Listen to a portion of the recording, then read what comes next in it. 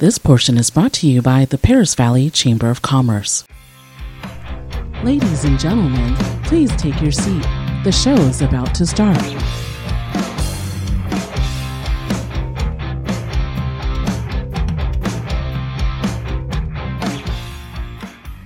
Hey guys, what's up? This is Phoebe. Yeah, this is Mike. This is episode number 40 of the Mike and Phoebe Show. And Happy New Year. It's the beginning of 2024. And with that, of course, there's a lot of changes in the HR laws. And we're here to talk about those kind of changes on our podcast today. So don't fear.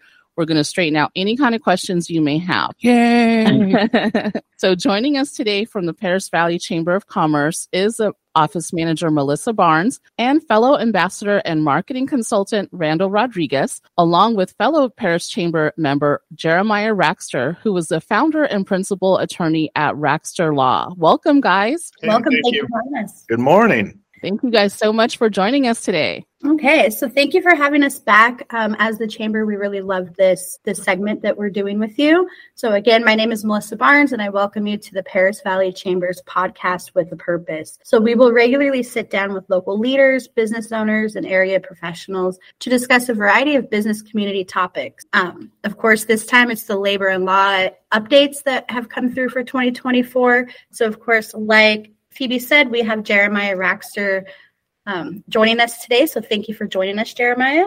You're welcome. Thanks for having me.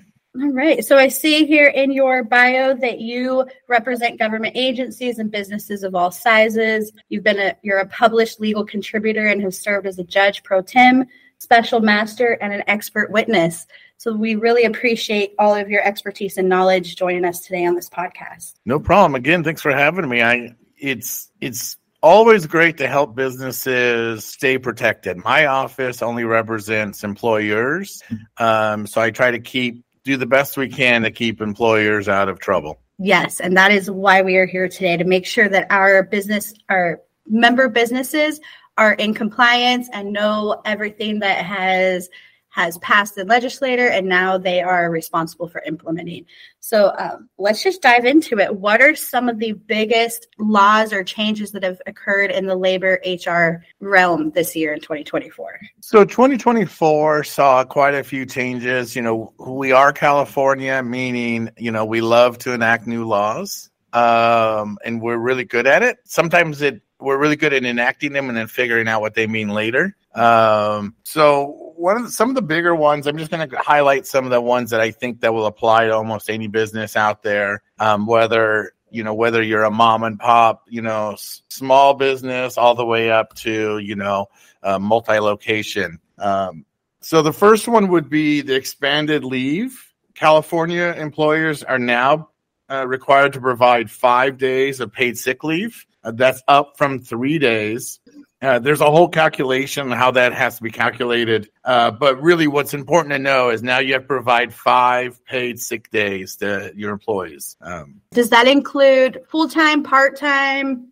Which employees does that apply to? That's a really good question. So it applies to all employees. If they're part-time, then you would have to pay them what their normal pay would be. Meaning, if they're there for 4 hours, you'd have to provide the 4 hours of paid time off. If they're a normal 8-hour employee, then you'd have to provide the normal 8 hours.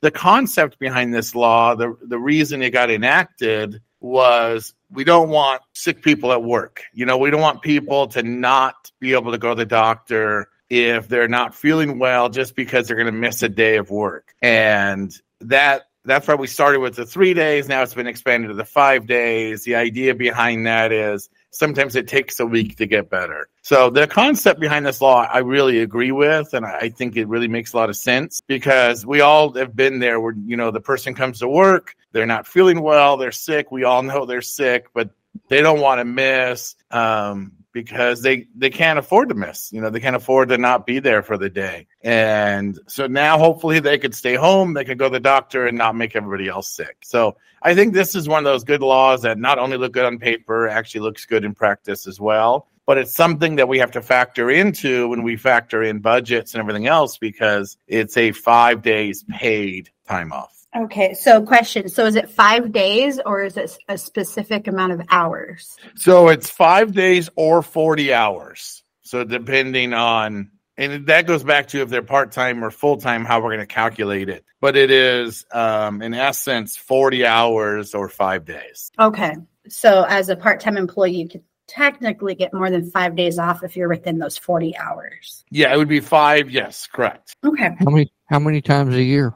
So that would be up for the year, meaning, it's 5 days for the year. So if you use all 5 in January during flu season, then you're done. A lot of employers offer more, but this is what the minimum is. Now, there are ways you can do, employees can take more time off. It just is unpaid. So the law just requires that the 5 days or the 40 hours be paid for sick time. Okay.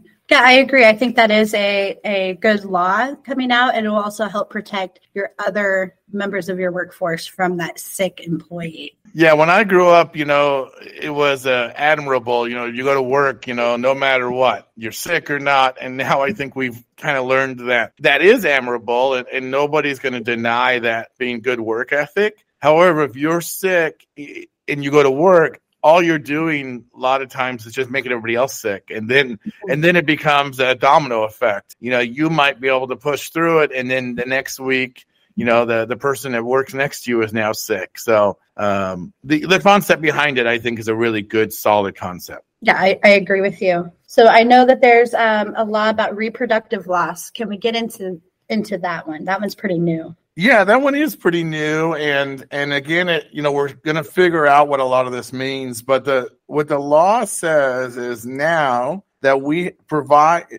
California has to provide 5 days of protected time off for a reproductive loss event. And I said it that way because that's what the law says. The law is now categorizing or is defining what a reproductive loss event is. So really what that means, if someone, heaven forbid, suffers a miscarriage or suffers any other kind of reproductive loss event, they get 5 days of protected time off. Those days don't necessarily have to go in a row. Let's say you wanted to take a day off, this month and a day off next month. If it's connected to that reproductive loss, they get that time off. That could be a failed adoption. That could be unassisted, unsuccessful reproduction. It's a pretty broad category. So the other thing that's interesting, I was thinking about this, is unlike, bereavement law, where we have that you have to provide, the employer can ask,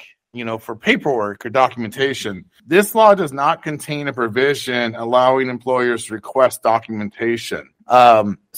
Because this is a new law, we're still going to figure out what that means. But in essence, the law doesn't require you to ask for documentation to prove it. I would, not to say people wouldn't take advantage of this, I would really hope nobody does. But just so you know, you being the employer, you give them this time off. They get protected time off. The employer, it's up to you whether it's paid or unpaid.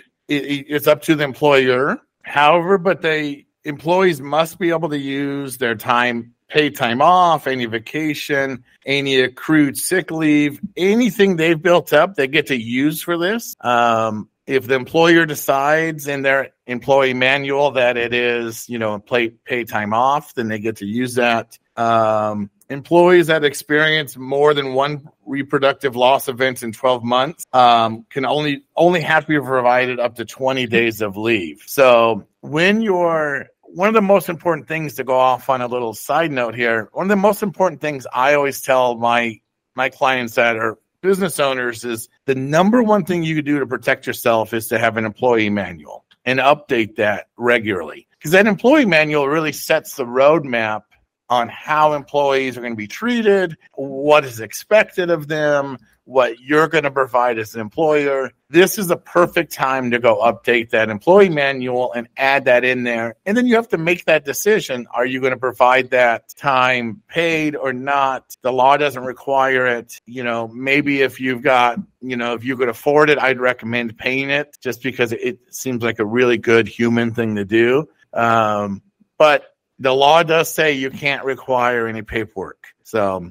I think I answered your question on that, did I? You did, but I have another question. So you said it's 5 days through the law, but then you said 20 days throughout the year. Can you? Yeah, so that's unfortunately, and again, heaven forbid, someone experiences more than one failed reproductive loss event in a year. They can get up to 20 days of protected time off. Wow. Jeremiah, it's Phoebe. I have a follow-up question to that. So can you clarify what the term protected means?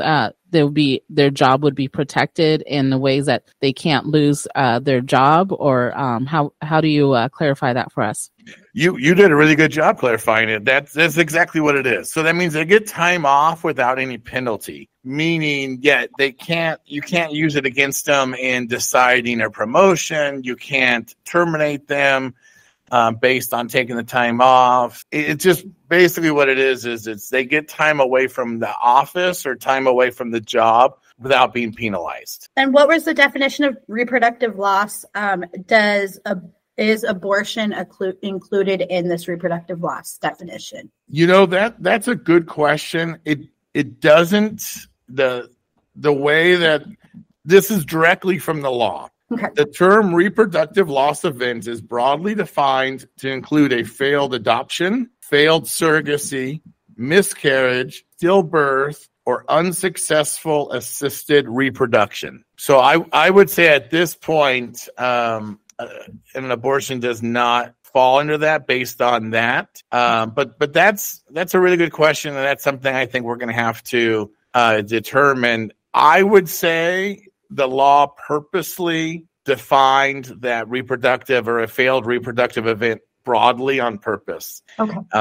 So that's something you'd want to, if that issue pops up for one of your employers, I would recommend that employer to talk to their attorney at that moment, because the case law hasn't come out yet. This is just a law that's been enacted, and it's going to take some time for the courts to determine how broad that definition is. So I gave you the typical lawyer answer of it depends, right? Definitely. Jeremiah, I have another question too. Would this law apply for just the person who is going through the failed reproductive event, or would this also apply for their partner? So let's say if any gender can apply for this protected law. Yes, the way I read it is it would apply to either gender because, as we both know, it affects both parents or both partners equally. So this would apply to either gender. Great, very good. Does that also apply to where if the female actually had the baby and the baby was out for about a month and then the baby passed too?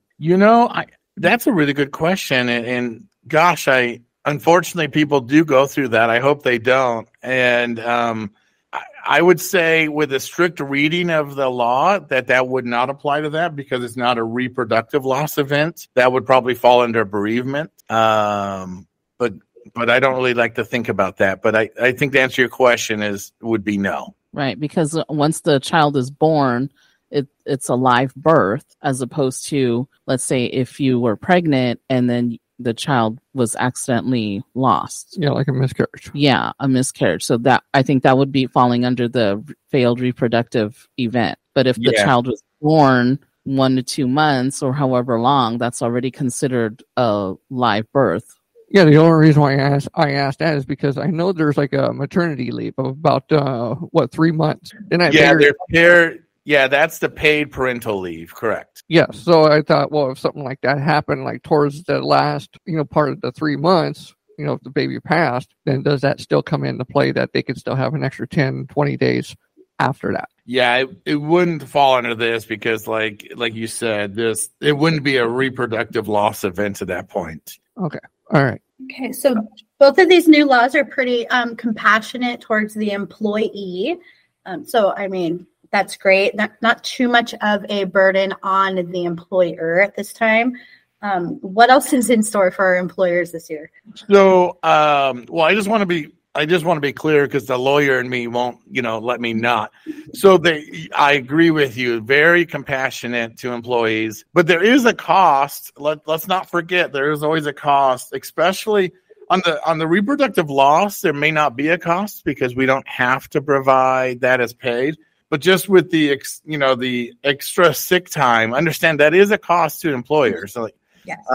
So you do need to factor that in when you're factoring in your budgets and, how you're going to deal with that. But to answer your questions, one of the other things that's probably we knew this was coming, meaning the lawyers. The legal world kind of saw this coming or saw the writing on the walls. But California has basically stripped all power away from a non-compete clause. So beginning on January 1st, so just a couple days ago, employers may not enter into or enforce an employment agreement, no matter how specific. So the old rule used to be, well, you can't do a non-compete unless it's really specific, saying, you can't, I always think of it as like accountant. If you want to join our accountant firm, if you leave, you can't be an accountant within 50 miles or within 30 miles.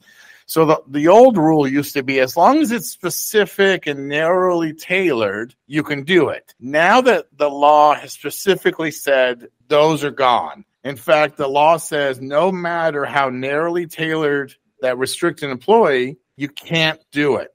And this is also retroactive, meaning this law says this restriction applies regardless of where and when such agreements were presented. So one of the things that employers used to do, especially if there were multi-state employers, is we would say, or the employer would say, well, this contract is entered into Nebraska. And in Nebraska, we allow non-competes, but you're going to be an employee in California. California now has said it doesn't matter where this contract was entered into. In California, they're not enforceable. And in fact, we give the power to employees. If they're ever presented or threatened with such an agreement, they can now seek immediate injunctive relief or damages in California. And that employee, if they have to do that, would be entitled to reasonable attorney's fees and costs. Oh my goodness. So what do our employers need to do if they have some non-competes on file or with their employees or former employees? What are the employers' next steps within this law? That's a really good question. And in fact, the law kind of already figured that in. So by February 14th of this year, February 14th of 2024, California employers and non-California employers with California employees must notify all current and former employees, though defined as those employed after January 1st of 2022, in writing that their previously executed agreements are covered by the new law and are now void. And if they don't do that, they could be subject to fees or fines in about $2,500 per violation. So not only are employees not bound by these non-compete clauses, employers have about a month, until February 14th, Valentine's Day, to inform anybody that if they've already previously signed one, that their non-compete clause is void. And what were those dates for the employment that they would need to be informed? It was after. So any current employee at any time, they have to be informed, or any former employee that was employed after January 1st, 2022. Okay. So what I would advise any of your employers that have non-compete, that have them in their employee manual or have a separate non-compete, they should go see their attorney and figure out if they're bound by these, if this new law affects them. The short answer is probably yes, it does. But they should really go talk to their attorney, because if you don't do these notices within a certain time, like I said, in about a month, they could be subject to the fines. And it's $2,500 a pop. So, that could add up. That's good to know, too, to be aware as an employer. Oh, yeah. Yeah. And I wouldn't say this applies to all the businesses, not I would say most businesses, in my experiences, don't do non-competes. I know I've steered my clients away from them for years because California has been whittling away the really the teeth of non-competes for years. This was really the nail in, the coffin. We knew California was going to do this because the idea behind this is we don't want employees not being able to go out and make a living. We don't want them to be bound by these, oppressive contracts so they can't go out and earn a living, or as long as you're engaging in a lawful profession, trade, or business, we want them to be able to do that, So the concept behind it is a good concept. So if you are an employer that have ever done non-compete contracts, go talk to your attorney. Okay. So I've got another one that might be interesting. I think this is interesting to employees and employers. So California has just amended the Fair Employment and Housing Act to protect employees for any off-premises or off-duty cannabis use. So it is now unlawful for an employer to discriminate against a person in hiring, termination, or any term or condition of employment based on someone's cannabis use off the job and away from the workplace. Wow. Okay. So what is this going to mean for our employers? And I think this is really going to be, industry by industry. I can see as an office worker, not a big deal. Your chances of getting injured on the job are very minimal, but say construction or anything where you're operating heavy equipment, how are we going to, as employers, be able to regulate this and make sure that our employees aren't high on the job? That's a good question. So this is another one of those laws that I think we're going to see we're going to see some case law on this as the years go on. But what it says basically is we can't control your off-duty work, which makes sense from a concept. Yeah, true. I agree with you though as well. Now the law doesn't say that, or let me say it this way. Every employer can certainly control that their employees are not high, that are not using cannabis while on the job. That would include lunch, because obviously that's still being your system when you come back to work. Yes. You have a right to not have your employees use cannabis or be under the influence while they're at the job. What it does say, though, is you can't control what they do off hours and away from the job site. So we're going to have to figure out how this is going to be in practice. But like you said, this is going to be industry specific. An office worker, this may not be as big of a deal, but yeah, someone that's, helping to build a house, or a construction worker, they can't be under the influence. Don't get me wrong. If they're at the job and they're under the influence, you have a right to take disciplinary action. But over their weekend, if they use cannabis because it is legal, we can't affect their job on that. We can't terminate them for what they do off hours over the weekend. Okay, so we all know that cannabis stays in your system much longer than a few hours or a weekend.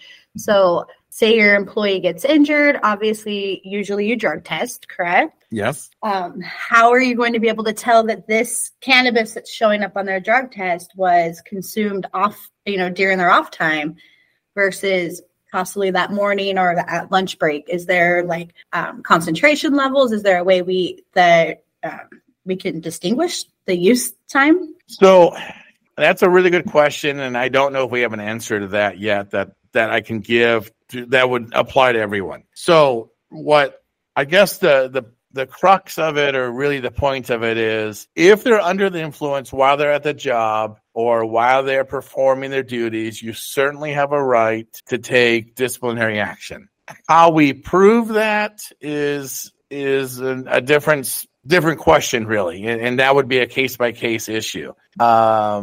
But I think you bring up a very good point, and that's why I said earlier, maybe in my little diatribe earlier, that we're really good at enacting laws, and then we figure out what they mean later. And that's what the courts are for, and that's what we're going to have to figure out. If heaven forbid you're an employer and you have an employee that you think is under the influence, that's something you should talk to your HR rep about, or your attorney about, because how you're going to document that, how you're going to establish that they were, under the influence is something you're going to want to do, because now they have this protection. So if they go to the labor board or they go, they get an attorney that says, well, they can't fire me or they can't, send me home because that cannabis I used, 24 hours ago, or I used it over the weekend, I wasn't influenced now. Your documentation should really be spot on to prove why you feel they were under the influence at the time. And that's going to be a really case-by-case, fact-specific issue.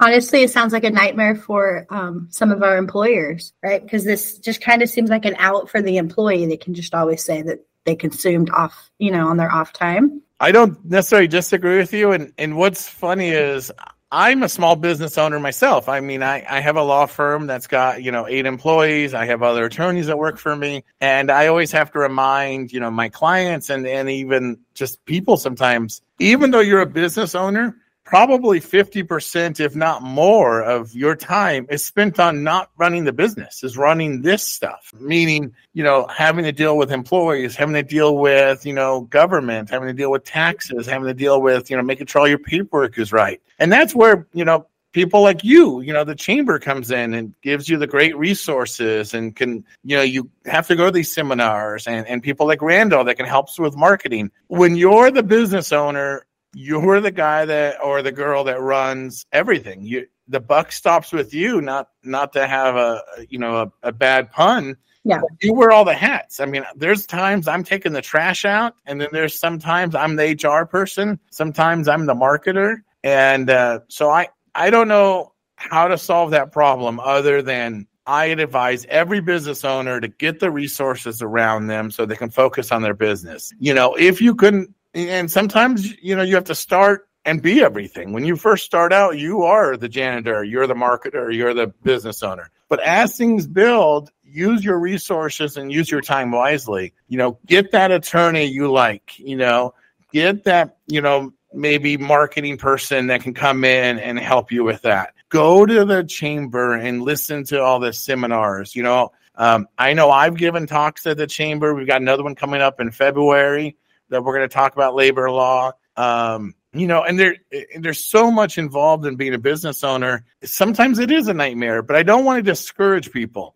California is a great state. I mean, we all like to complain about it, and we all have complaints about, but people are moving here. It's a great place to do business. I mean, it can't be all that bad. We're all here. Yep. So just know how to do this, get the resources, get the right people on your team, and that way you can focus on the business. And then we can deal with stuff like this as it pops up. I mean, I have clients that call me all the time and might call me and say, hey, I've got this employee issue. What do you think? And sometimes we talk through it. Sometimes it's something that they need my help on. Sometimes they just need to bounce an idea off of me. And sometimes it's, hey, that's not a legal issue. Why don't you call your HR person? And, so build that team. I think, your number one job as being a business owner is be great at your business. And that's why you do it, because you like it and you're great at it. Your second job is to get your team of people to help you. Yes. So another question related to this, this law, are there any industries that are excluded from this law, from the marijuana law? Not that says it, meaning that the law didn't write that way, didn't write it in a way that it is. But there's going to be some industry specific, meaning, law enforcement, some government agencies. Remember that this law applies to private employers. So I can certainly, I guess the short answer is this wouldn't apply to some government agencies. This would not apply. And I can see how this is going to, as the law gets figured out and as the law gets defined, I can see some industry exclusions. At the moment, there isn't any in the law. Okay, so we'll just have to wait and see how this unfolds. Anything else? What else has California bestowed upon us this year? So here's one that I can talk about for hours, but I won't. I'll try not to. Randall will tell me to stop in a minute. But so one of the new laws that came out is, and this law has always been a problem, and this is probably the number one most difficult thing for employers to either understand or accept, is the difference between an employee and an independent contractor. And it's a really clear answer. It's clear but not clear, if that makes sense, and leave it to a lawyer to say it that way. But so if you have an employee, then you have, all the stuff that comes with that, payroll taxes, all that other stuff. Some employers will try to skirt that or get away with that by labeling people as independent contractors. And independent contractors are a great thing if they're truly independent contractors. The whole point I bring this up is California, starting in January 1st of 2024, if you miscategorize your employees as independent contractors, a willful misclassification can result in a fine of $5,000 to $15,000 in civil penalties. And also, those penalties can be increased to $10,000 to $25,000 per violation if it's been a pattern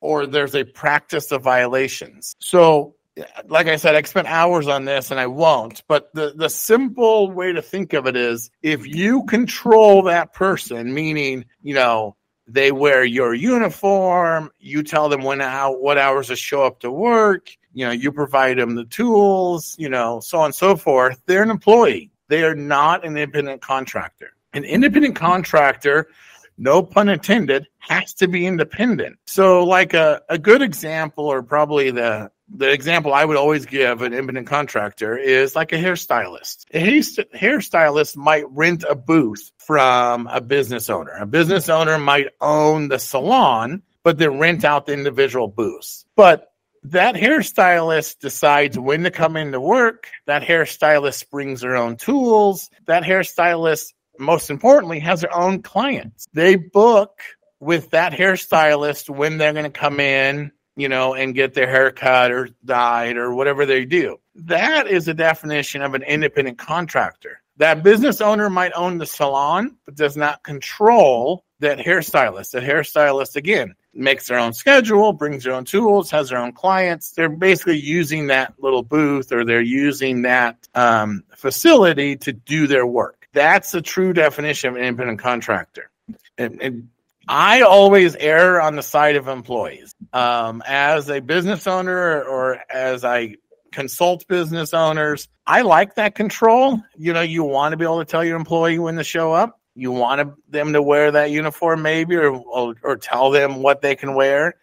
Always err on the side of that, because there's big penalties if you miscategorize it. That was a very clear definition. I really appreciate that. And hopefully that helps some of our listeners, just to really guide them in that. That's been a really hot topic for several years now. So thank you. Thank you for that. Got one last one that is industry specific, but it's funny. I was actually just telling one of my daughter's friends about it, and she's like, I didn't know that. I can get paid for that. But so if you own if you're a business owner that owns a restaurant or anything that requires employees to get food handler cards, you now must pay for that food handler card. Oh, wow. And you must pay for their time that's required to complete the training. So SB 476 requires employers to cover any cost associated with obtaining the food handler card, in addition to the certificate program cost and the employee's time to complete the training. So that one, I think, kind of just snuck up. Nobody really saw that one coming. And in fact, like I said, I was just talking to one of my daughter's friends who works for a restaurant locally, and it just came up in conversation that she said, I had to renew my food handler card because they wouldn't put me on the schedule because it expired. And I said, did you know you could get paid for that? And she didn't know that. And I don't think the place she works for knew that either, because they haven't offered to pay that. So anybody that owns a business that requires food handler cards, pay your employees starting January for the card and for their time to get it. Wow. So our food industry has a few new laws out that are specific to them, including this one. But I know like the minimum wage has changed, correct, this year? Correct. And there's some Wage industry changed for not all food workers. It depends on how many employees and how many locations and stuff they have. But yes, fast food minimum wage, we call it the California Fast Food Restaurant Employees. It is now, we replaced the old Fast Food Accountability Act and replaced it with a $20 per hour minimum wage starting in April 1st of 2024. I had to look that one up because that one's industry specific. And that one, again, has some certain restrictions on it. If you own a restaurant, call your attorney. Definitely. Okay. It's good to double check on that for sure. Yeah. So what other new labor laws or HR laws came into effect for 2024? Well, I mean, there's a bunch of them, but those are I try to highlight the ones that I think are really the most interesting. This one I think is an interesting one too, and could apply to a lot of businesses. We named it. It's AB 636. It's named the Updated Wage Theft Prevention Notice. So what it does is under California Labor Code 2810.5, this requires employers to provide each employee with a written notice at the time of hiring with the basic terms of employment, such as pay, payday, legal name of employer, and any doing business as. So the concept behind the law, and this actually, I sat some time at the labor board and I was kind of surprised how often this happens, but somebody gets hired, for the day, or they get hired for just a couple days. And then at the end of those couple days, unfortunately, the employee doesn't get paid. Sometimes they don't know who they worked for. So, they want to complain to the labor board, and the labor board is there to help people in this situation if the employee doesn't get paid, but they didn't know who they were working for. So this law now requires that you provide a written notice to your employee at the time of hiring, all the basic information, who you are, the employer's name, what you do business as, their rate of pay.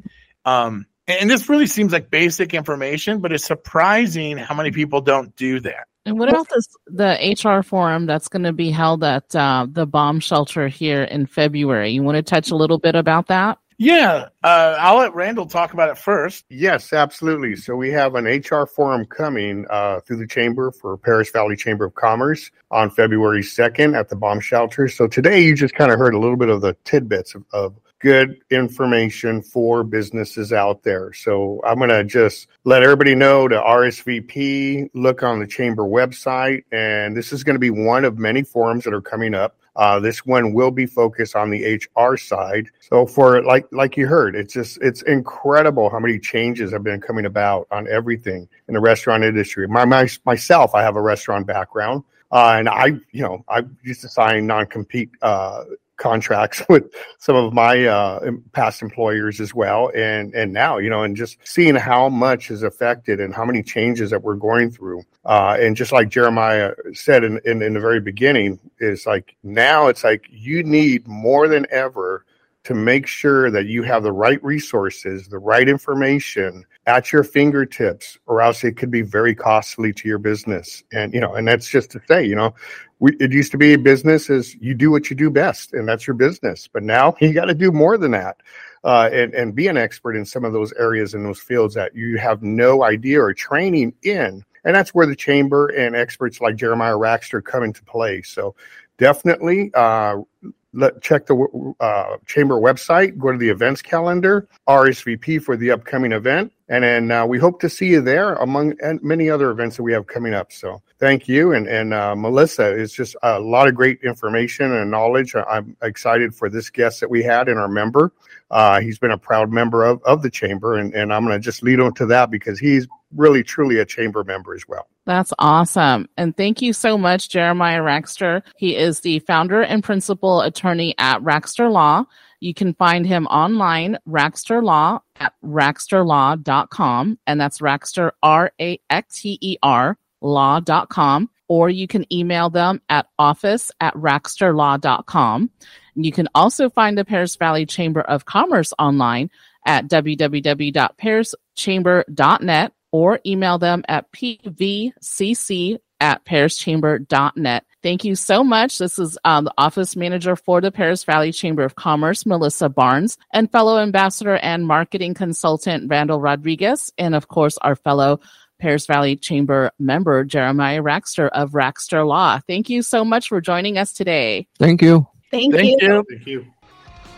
Thanks for listening to the Mike and Phoebe Show on Alternative Twist Radio. If you missed any past episodes, just search the Mike and Phoebe Show or Alternative Twist Radio on any major podcast app.